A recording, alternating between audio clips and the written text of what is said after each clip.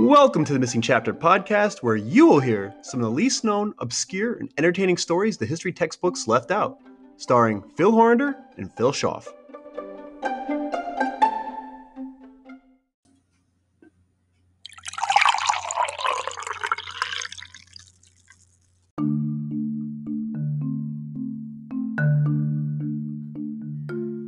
Sung an estimated 10 million times each year and recorded an estimated 7,000 times by various artists and churches, Amazing Grace is one of the most popular songs in history. It has brought people to tears, myself included. It's inspired thousands to overcome adversity. It has motivated civil rights activists and encouraged those suffering from injustice and hatred, and has become a rallying cry for Christians throughout the world that it's only by the grace of God that we've overcome anything our lives hand out. Many of us know the song, but I would guess that only a select few know the history of the song and its unbelievably fascinating and inspiring origins. From sinful ways to singing hymns of gratitude, the focus of today's episode is not only on the magnitude of the song, but the power behind the saving grace of God and the redemption story so widely known throughout the world, and the author of the song was no exception. Cheers to all of our coffee-consuming listeners. Let's get into another Missing Chapter.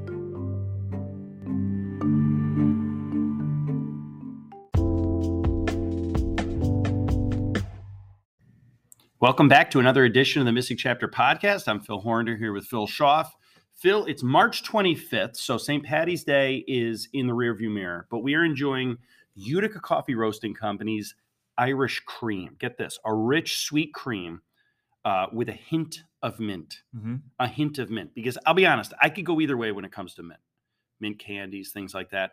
But the hint is the key here, because I really don't even taste the mint. Correct. It's creamy. It's almost got like a chocolatey flavor to it. So it's really, really good. I'm thinking almost like Thin Mint cookies that the Girl Scouts sell. Yeah, that's kind of what it reminds me of. That's a great example, yeah.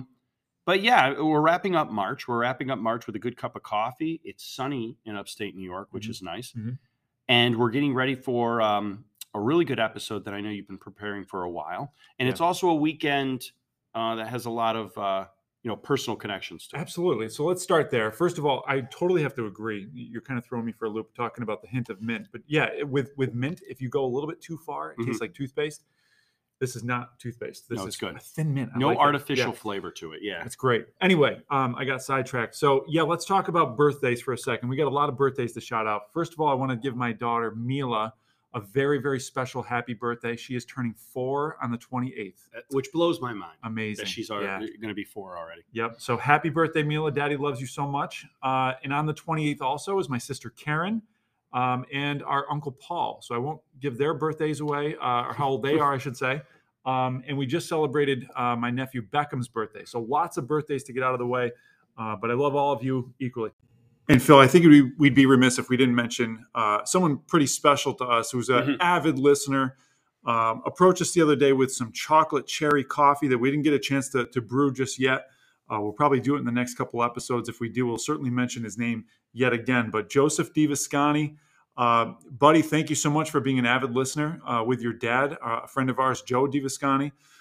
You guys are constantly telling us all sorts of different critiques on our episodes and compliments. So we really appreciate you guys listening. And the fact that you brought some chocolate cherry coffee in for us, it goes a long way. We really appreciate it. Yeah, Joseph, we love Wegmans too. I'm a big fan of Wegmans. I'd love to get a Wegmans in this area. But like Mr. Schaff said, we love the fact that we're part of your morning routine. So keep listening and continue to enjoy. And happy birthday, buddy. Okay, so this episode, Phil, is something I've been working on, as you've said, for a long time. When we started the podcast years ago already, this was one of those stories where it was like always in the back of my head. I have an ongoing list of future episodes. This was one of the top ones. This is one of those ones where I remember actually when I first started teaching here at Carnegie Harry, it was one of those things where I was like, I think I know this story, because you and Blake Smith would always share these amazing stories of like, hey, you're never going to believe this kind of stories. And it was one of the inspirations to start this podcast, right? And this was one of those pieces of information. Like, I is that true? And then you see it in multiple sources, and you're just blown away. And I can remember we were in the auditorium doing a lesson, and we were near the piano. Yep. And that's when you actually mentioned it to me. That's right. And that feels like months ago. But like you said, it's like, you always have this ongoing list of ones that you're going to do at some point. Right. But maybe they're going to take a little bit longer to prepare. So they're kind of on the back burner as opposed to some other ones that come up quickly and you're able to prepare quickly. Yeah. And this was actually, it's funny. This was Amazing Grace just celebrated an anniversary here. I'd have to go back and look. But in January, I think it was. I'll have to go back and take a look here. But they just celebrated an anniversary of the recording of this. So anyway, of all the resources I've used to research this story since years ago, since I first heard about it, the Library of Congress, I think, is by far the best resource. So I'm going to go with that, using some information on their website, as well as a few articles I found from their website, which we can share with anyone who reaches out. But I mean, obviously, the Library of Congress is the Library of Congress, so of course they have the best resources. But they have a collection of more than 3,000 recorded performances of Amazing Grace by various musicians. Wow. The recordings, I love this, are made on vinyl, cassettes, CDs, going back a ways here, and other media, of course, between the 1930s up to the year 2000. But the collection includes every imaginable genre, from classical to country, from gospel to even rap, with Amazing Grace labeled on it. So, but of all the debate of the origin of this song, the Library of Congress says this song originated with a guy by the name of John Newton. Okay. Which I've done extensive research on this guy. His story is pretty remarkable. Even apart from the authorship of Amazing Grace, his life is insane. So he was born in 1725 in London. He was part of the shipping and sea trade. And it really boils down to the fact that his father was a merchant ship captain, so he followed in his father's footsteps. He was often away on sea voyages that typically lasted 2 or 3 years.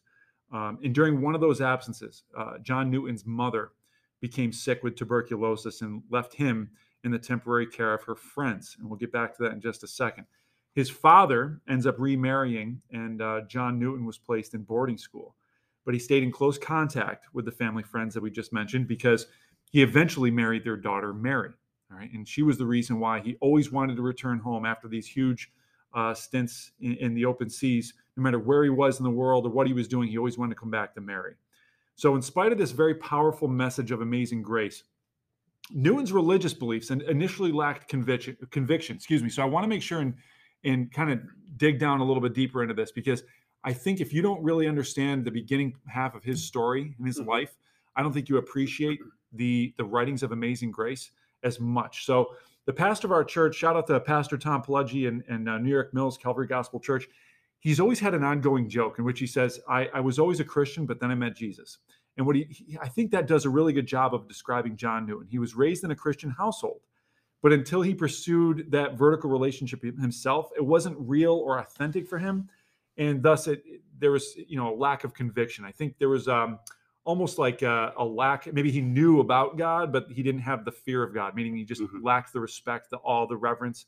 And maybe his religious practices were a little bit more methodical than they were heartfelt and authentic. So as the Library of Congress says, Newton's youth was marked by religious confusion. And as he later confirmed, a lack of moral self-control and discipline. And this is going to be an ongoing theme throughout his entire beginning half of his life.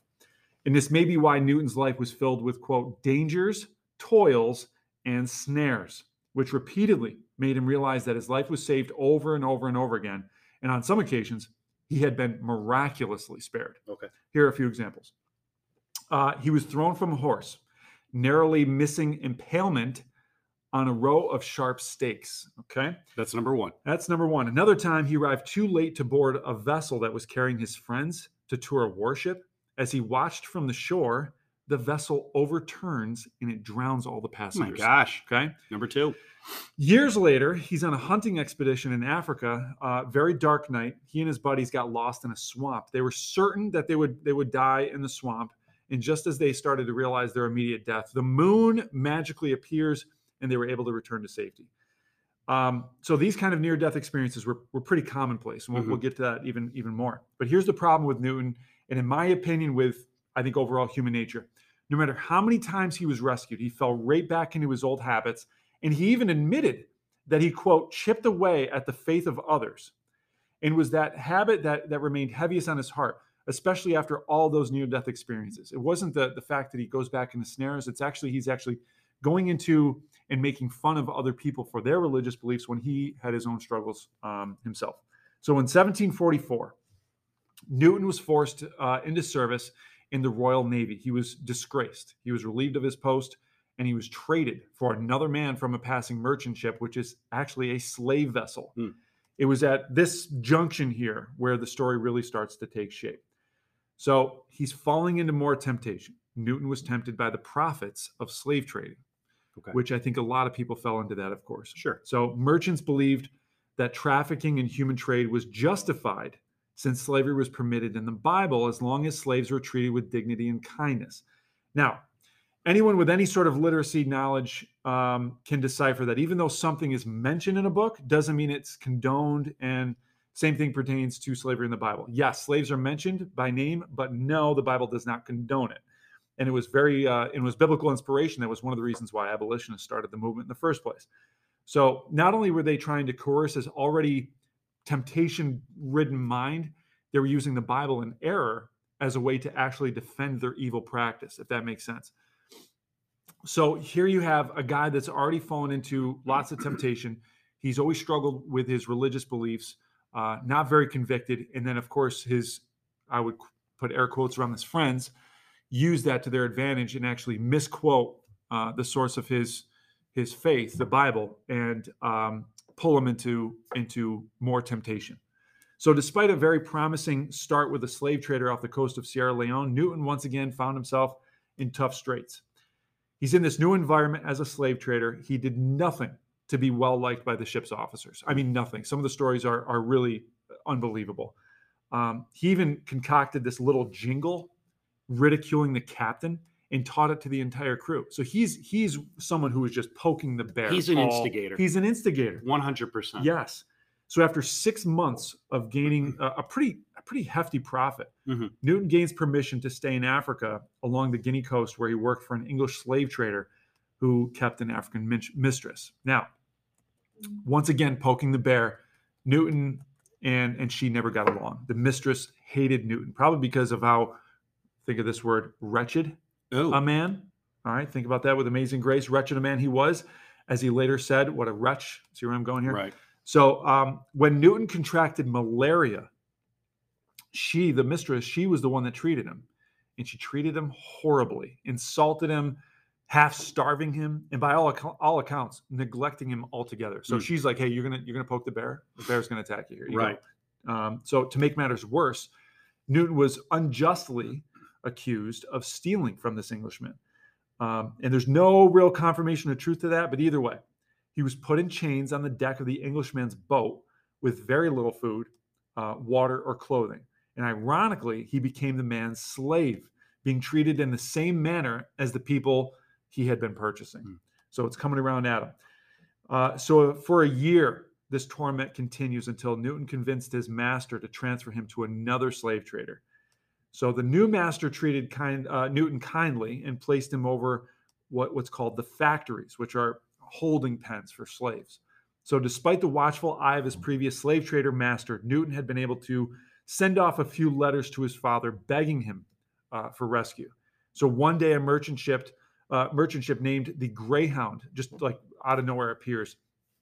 It had been sent by John's father. So oddly, Newton hesitated to leave. Why? I don't know. I'm not really sure. Probably because he had a lot of profits in this old way. But he finally agreed to return to England. He was held captive in Africa for 15 months. Wow. On his return voyage on the Greyhound, Newton proved to be, quote, the most profane, debauched man on the ship. And that's from an Israeli news article. He's earned himself quite the reputation. He sure has. Later on the voyage, Newton leafed through one of the few books on board, which was called The Imitation of Christ. Now, Newton read it as pure entertainment fiction, but then began to question what would happen to him if it were true. And it scared him, and he just closed the book and threw it away. But aboard the ship one night, a violent storm breaks out. Moments after he left the deck, the crewman who had taken his place was swept overboard. This violent storm creates a huge, obviously catastrophic fear on deck that most believe no one is going to escape, Newton himself. There's no possible way we're going to escape this storm. It was massive. He felt that this was the moment where he was going to die, and he realized his helplessness, and he concluded that only by the grace of God could he be saved. So we go by, and talk about the definition of grace, because everyone talks about amazing grace, but I don't know if we really boil it down what it actually means. And we always go back to grace versus mercy when anybody wants to explain this biblically. Grace is getting what we don't deserve, whereas mercy is not getting what we do deserve. So he's saying amazing grace, getting what we don't deserve. He gets to live even though he feels like he doesn't really deserve it. So he's prodded by what he read in the book, Imitation of Christ, and he eventually takes the first, albeit small, step towards accepting Christ. It was at this moment, though, when he would be saved by this violent storm, and all he could do was to cry out to God, and that's what he did, and which marked him saying in the song, "The hour in which I first believed." So it wasn't his efforts, it certainly wasn't his morals or kindness that earned this kind of safety. It was only by, quote, amazing grace that he was saved. So after the break, we'll finish up the story of how such a wretched man created one of the most moving songs in history. Welcome back from the break. I'm Phil Hornder here with Phil Shaw. Phil, great story. Great story. One of the things I think for me that really seemed to be highlighted was it's never too late for somebody to change their ways. Completely. You have somebody who had multiple near-death experiences. You had someone who, by all accounts, was not a very nice person. Right. Both in his actions and his beliefs. But in the end, he makes a decision to essentially change his life entirely. Yeah. And I think that's, for me, what the song represents. Yeah, that's a great point. And what's interesting is even after all these near-death experiences, and you and I were talking in the break, like how many times do you have to do you have to go through something like that until your eyes are awakened to something? You know what I mean? He has this very, very small conviction. Some of it's twisted, but it's there. Mm-hmm. So he does have at least a curiosity, and I think everybody on planet Earth struggles at some point in their life with spiritual habits and those kind of things, with questions, with doubts. But in the late 1740s, though, is when things really start to change, because he eventually contracts malaria. Again, falls back into bad habits, and then once again is saved by amazing grace. In 1750, though, to kind of put a positive swing on the story, Newton marries, that childhood friend, Mary Cartlet. Changed man. He accepts the helm of a ship bound for Africa. This time, very changed, of course, in this time period. Rather than coming up with a chime or a jingle to make fun of everybody on board, he's actually encouraging. He's in charge of these people, and he's encouraging people to pray rather than taunt them for their beliefs. He also began to ensure that every member of his crew treated their human cargo with gentleness and concern. But it would be another 40 years until Newton openly challenged the trafficking of slaves. Direct quote here: "It was custom, example, and commercial interests that had blinded my eyes," he said. So another 40 years? Another 40 years. Wow. Yeah. So some 3 years after his marriage, Newton suffers a stroke, and that prevents him from returning back to sea. And in time, he interpreted this, as another step in his spiritual voyage. So he assumed a post in the customs office in the port of Liverpool and began to explore Christianity more fully. As Newton attempted to experience all the various expressions of Christianity, it became clear to him that he's being called to ministry. So he lacked a university degree, so he would not be able to be ordained for that denomination. So the landlord of the parish at Olney was so impressed with the letters Newton had written about that he offered the opportunity to Newton. He was ordained in 1764. So in Olney, he met the poet William Cowper, also a newly born Christian. Their friendship led to a spiritual collaboration that completed the inspiration for Amazing Grace. The poem most likely was around Christmas time of 1772. And now we have a former slaver standing up against slavery. Now, I want to point out there really is no direct link between Amazing Grace and the abolition of slavery in Great Britain. However, once God convinced Newton of the evils of the slave trade, he worked very tirelessly, I might add, for decades to ban it. He mentored a younger Christian named William Wilberforce, who served in the British Parliament, and it was Wilberforce who became the most noteworthy and effective abolitionist in British history. A few months before Newton's death on December 21st, 1807, the British Parliament passed the Act for Abolition of the Slave Trade, a change, of course, Newton was obviously thrilled about.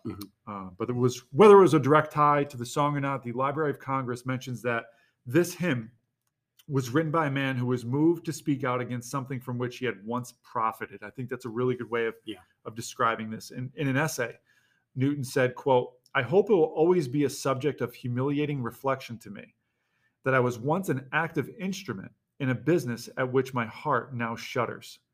So you can tell in just that one sentence alone that there is active change here. It's not just a passive, I think I probably should change eventually. And I think this is a great example. I mean, you can appreciate a song, you can appreciate a book, you can appreciate a piece of artwork.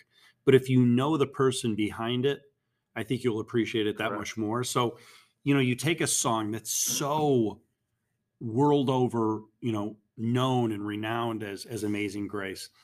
But now that you apply the person and the story behind it, I don't know how you can appreciate it that much more. Exactly. And that's one of the reasons why I took a little time to give the backstory rather than just getting into the formation of the song.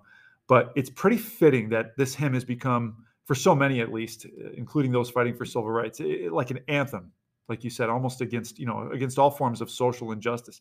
And here's a fun fact that kind of applies here. The first title was Faith's Review and Expectation. I think obviously Amazing Grace sounds a little bit better than that. Yeah. But it was written for New Year's Day as a way to look back, to review yourself, and looking forward as a day of expectation. But it looks back in faith at many dangers, toils, and snares through which God's grace has sustained us. It also looks forward with confidence, knowing that God's grace will be there as long as life endures. So the tune, I want to talk about this here quick too. The tune to which the song is now universally sung is called New Britain. It's from the American South, and it was first published in 1829. Some of the early tunes that were used for Amazing Grace have been discovered, and they have very different feel from the tune we know today. So the tune New Britain is based on the popular pentatonic scale. So this is the moment at the very beginning where you mentioned we were in the auditorium and there was a piano there, and I played this on the piano. This became a rallying cry for many slaves because with that scale, you only play the black keys. And this has contributed to its very, very wide appeal. And it would only take you a couple minutes. For those of you that have a piano in your house or any sort of keyboard, you could figure this out pretty quickly how to play it because it's very easy to do so on just the black keys. And it kind of brings you back where you feel this sentimental rallying cry. As I'm playing just the black keys, you can almost imagine some of the atrocities that these poor men and women were experiencing. And this was the anthem that can bring him through. He fellowshipped with a lot of revival notables like George Whitefield, John Wesley, but he's pretty old and frail. And Newton explained it this way weeks before he died. Quote, "My memory is nearly gone, but I remember two things, that I'm a great sinner and that Christ is a great Savior." So I think as we end here today, I think the focus of this episode should be less on the self-awareness of John Newton, but more on the abundance of grace and mercy from God.